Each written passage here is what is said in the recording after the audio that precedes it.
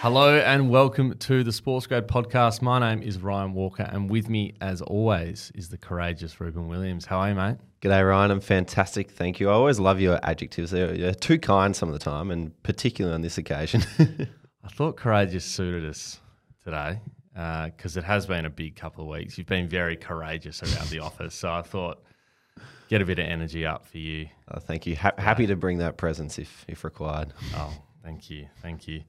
Let's get cracking. Awesome bite size. But before we do, if you want to learn more about who we are, feel free to connect with us on LinkedIn, or if you want to ask us any questions, jump into our community, which is live, as we mentioned last episode. A shout out to all of our members in the community right now. It is going great guns, so we're so stoked to have you involved. If you want to get your foot in the door of the sports industry, hire people quickly and easily, or learn from the best in the world, there really is something for everyone inside. So get involved with the Sports Grade community. A quick word from our good friends at Deakin University, Rubes. We know we can't do any podcast episode without their support. Absolutely not. So we're going to start today with a quick tip to get a job in sport. We know there's a lot of people out there who are wanting those. If you're currently studying or you've just finished studying, having postgrad qualification, as we know in sports management on your resume, can give you a huge leg up on other potential candidates applying for the same role. So if you want to pump up your resume, get specialised knowledge in sport behaviour, law, marketing, ethics, finance, governance and strategy, wowee, take a look at Deakin's postgrad qualifications. Their Master's Business in Sports Management is not one but the best one in Australia, ranked at number 1. So that is huge. Add a postgrad to your resume. That's our tip for the episode today. Fantastic there by Deakin. I still remember some of those subjects when I was back at Deakin. There's a lot there, isn't there? Lot to delve into. So very, very impressive stuff. Today, we are talking about 6 times networking has changed our careers. We both know networking's played a huge role in our careers. So I'm excited for this episode because there's some good stories to take away. So take us through a bit of the background behind this one. Yeah, for sure. Well, Ryan, we tell our listeners all the time that 80% of jobs live in the hidden job market and that who you know is much more important than what you know. So to give people a bit of belief, bit of inspiration and show them how it works in real life, we thought we would share 3 of the occasions each where networking has changed our lives. And I'm going to kick us off by going way back to my uni days, where I was at our beloved friends at Deakin University. And the first time networking changed my life was when I was on the committee of a student society. We were organising a networking event, and it was my job to invite guests along to the night. And I had the email address of a bloke called Wayne Oswald, and I shot him an email and said, "Hey, come along." And he said, "Yep, no worries, see you there." And on the night, I thought, I'm going to go up to Wayne, I'm going to say hi, I'm going to say thank you for coming, I'm going to get to know him. That didn't happen. I got to the night and was too scared to approach him. I thought I'll just get to him later, I'll find a time eventually. Didn't happen. The next day I woke up and I was like feeling pretty crap about myself because I'd just put off seeing Wayne. I thought, all right, I better call him. I better find time to have a coffee with him as well. So I called him up. And as I was getting ready to call him, I just completely shut down. And the same feelings that I had the night before of being too scared and I think he's too important, he's got too many better things to be doing than spending time with me, all came rushing back. And so I spent the next 25 minutes on the phone walking around my backyard trying to press call, but could not bring myself to do so because I was too scared to call Wayne. And eventually I got out of my way, pressed the call button. Wayne picked up. He said, "Yep, love to have a coffee." At the end of the coffee, he said, "Ruben, let's do it again next week." Halfway through that coffee, he said, "Hey, Ruben, I want you to fill the role of football operations manager at Paran Junior Football Club." And that just kind of set my career on path. And 5 years later, he's still an incredible mentor. I speak to him, fortnightly, if not weekly, just to chat about things and bounce all the important, decisions off him. Mm-hmm. And so had I not been involved in the committee, had I not made the effort to call him, I would not know Wayne, and I would not have been able to lean on some of his great advice over the years to get to where I am right now. It's a great sliding door moment. What made you email him? Like at the very beginning, why did you think him?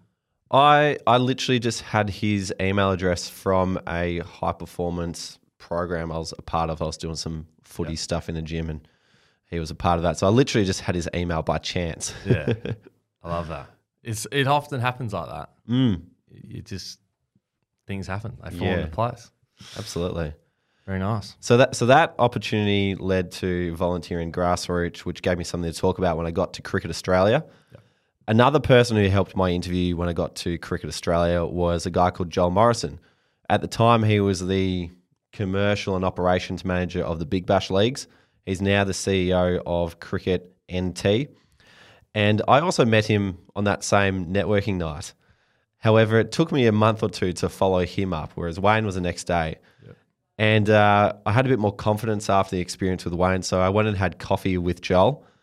And this is probably January 2017. We just, talked about things, got to know a bit about what he does. I caught up with him in the middle of the year, so we're talking July 2017.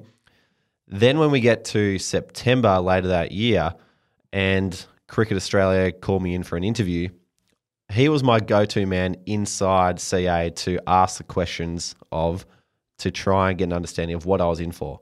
Yeah. And so I called him up and I said to him, hey, I'm interviewing for the role of digital commercial assistant. What's important? What should I look out for?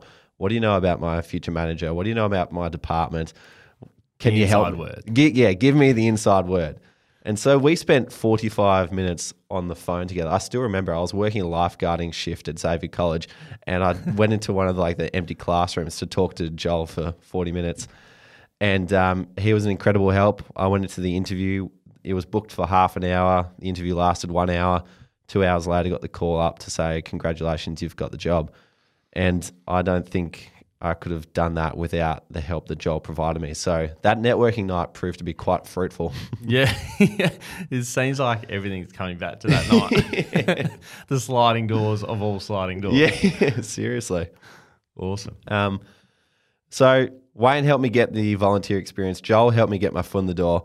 Once I got to CA and I was working in the digital and commercial departments, part of my role there was to help the T20 World Cup team. Now, they were trying to advertise across all the Cricket Australia sites, and which meant that I led to become quite close with the marketing manager, Teresa Bazil, and she's now the general manager of digital and marketing of the T20 World Cup.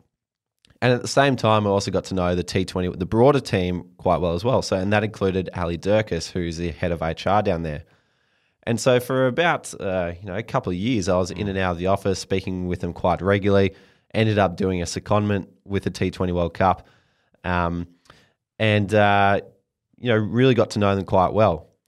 So then, late last year, October 2021, about a year after we've started to do SportsGrad, the marketing team is looking to build its team back up again, leading into the delayed 2022 World Cup.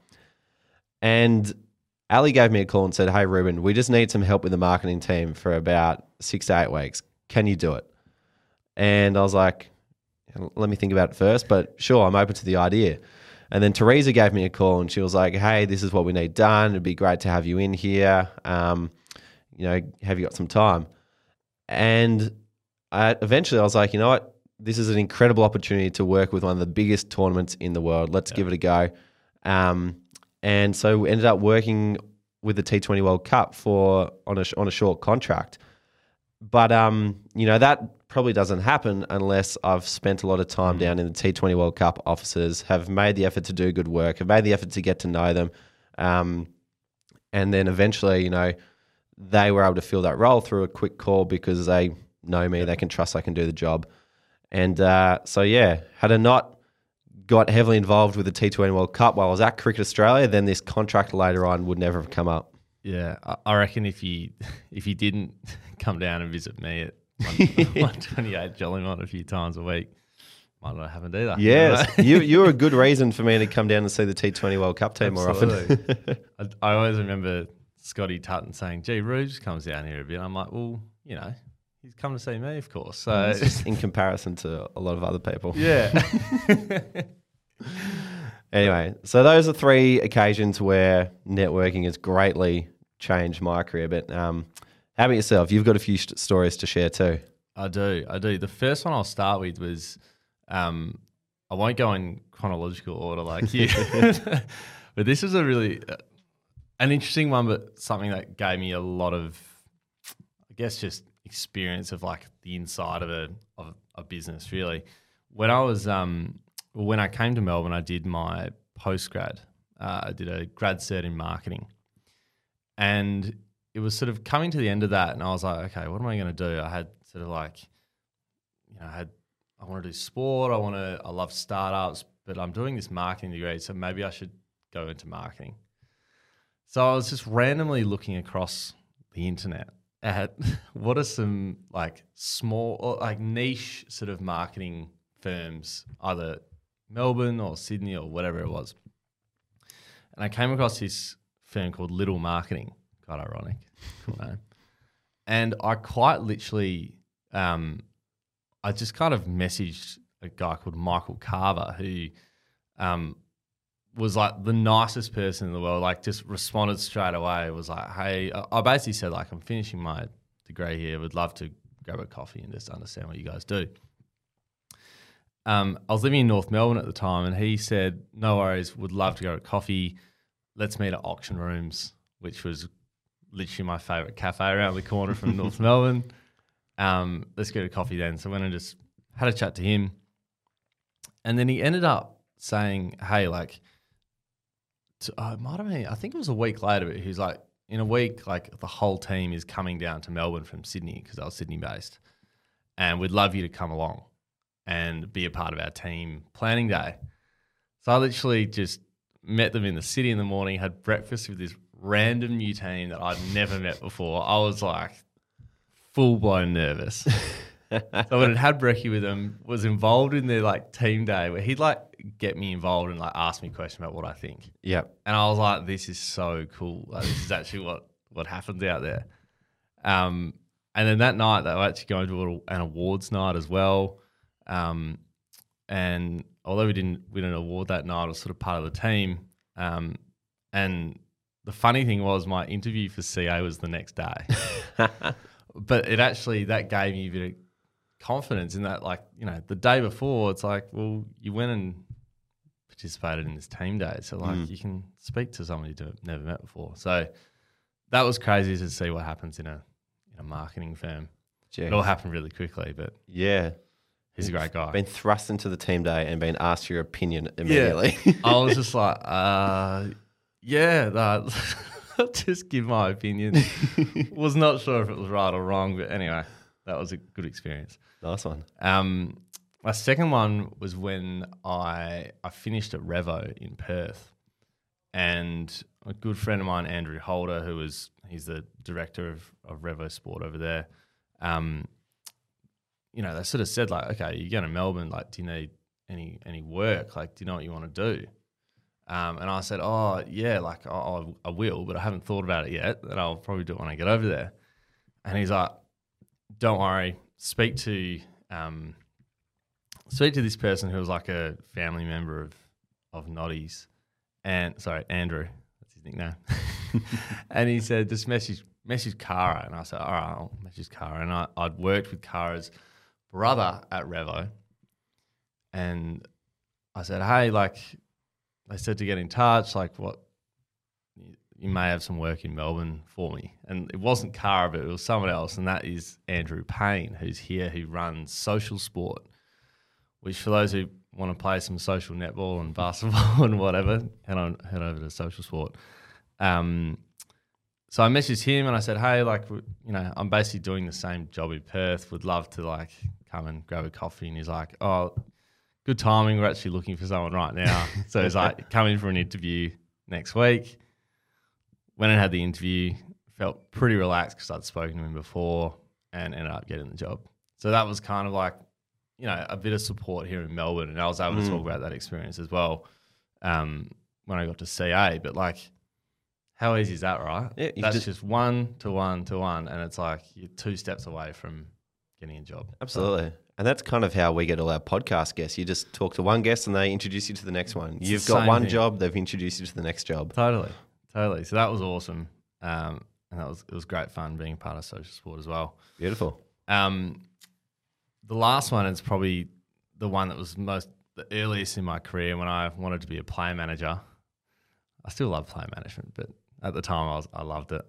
And I had an old footy coach who had coached my brother, but also myself in year 11. His name is Paul Pios. I obviously knew him in school, but he didn't coach in year 12s. I hadn't spoken to him in probably a couple of years. I think I emailed him completely cold. I think it was literally, I think my mum would have said, why don't you get in touch with Paul Pios? He does player management. Mums are good like that. They're so good like that. And they just think, yeah, that's fine, totally normal. Just go message him. It's totally fine. It is totally fine, but it's harder than that.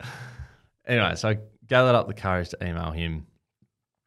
And again, I just said, love player management, would love to get a coffee with you, just to chat about it. I think I started the email with, I'm not sure if you remember me. And he responded like, of course I remember you. Like, why are you being like that? Anyway, got a coffee with him, and literally after that, he said, happy for you to come into my office a couple of times a week, help us on the weekends. Got to go and, watch local waffle footy for sort of Colts to league to look at some talent that they could look at. And it was unreal. Like it was literally like you were part of the business. So that was unreal, and it literally is off the back of a cold email. But I guess the theme amongst, well, probably two of them, the little marketing one was a little bit, completely random. But I think everybody knows someone who knows someone. If you're looking deep enough, you will find someone who knows someone that can help you. Yep. So that's what happened for those last two. It's like they were like within touching distance within my network, but you just had to almost, one, you just have to go and have a crack at it, and two, you just have to ask someone for help to get there. Or if you know someone, I think there's a lesson in that whenever you're meeting someone new is to ask them, can you introduce me to someone else? Totally. There's always someone, I guarantee it. Absolutely. And if you think you don't know anyone who knows anyone, we talked about it last episode, but Grassroots Sports have got incredible networks. Yeah. And even like the Revo one, like I know Andrew Holder through Grassroots Sport because my brother played cricket with him. Yeah. And, you've just grown up. Revo Sports is a place for grassroots sport. You go and train, you play all types of sport. So that's exactly grassroots sport. A perfect example right there. So, yeah, there we go. Beautiful. Who knows? We might never be here right now without those 6 stories. I don't think we would. Because if we didn't have them, we wouldn't have got to CA, then we wouldn't have met, then we never would have potted. Yeah. So, and COVID would never have happened. The world just wouldn't have worked like that. No, the bloke in China would never have eaten a bat. Yeah.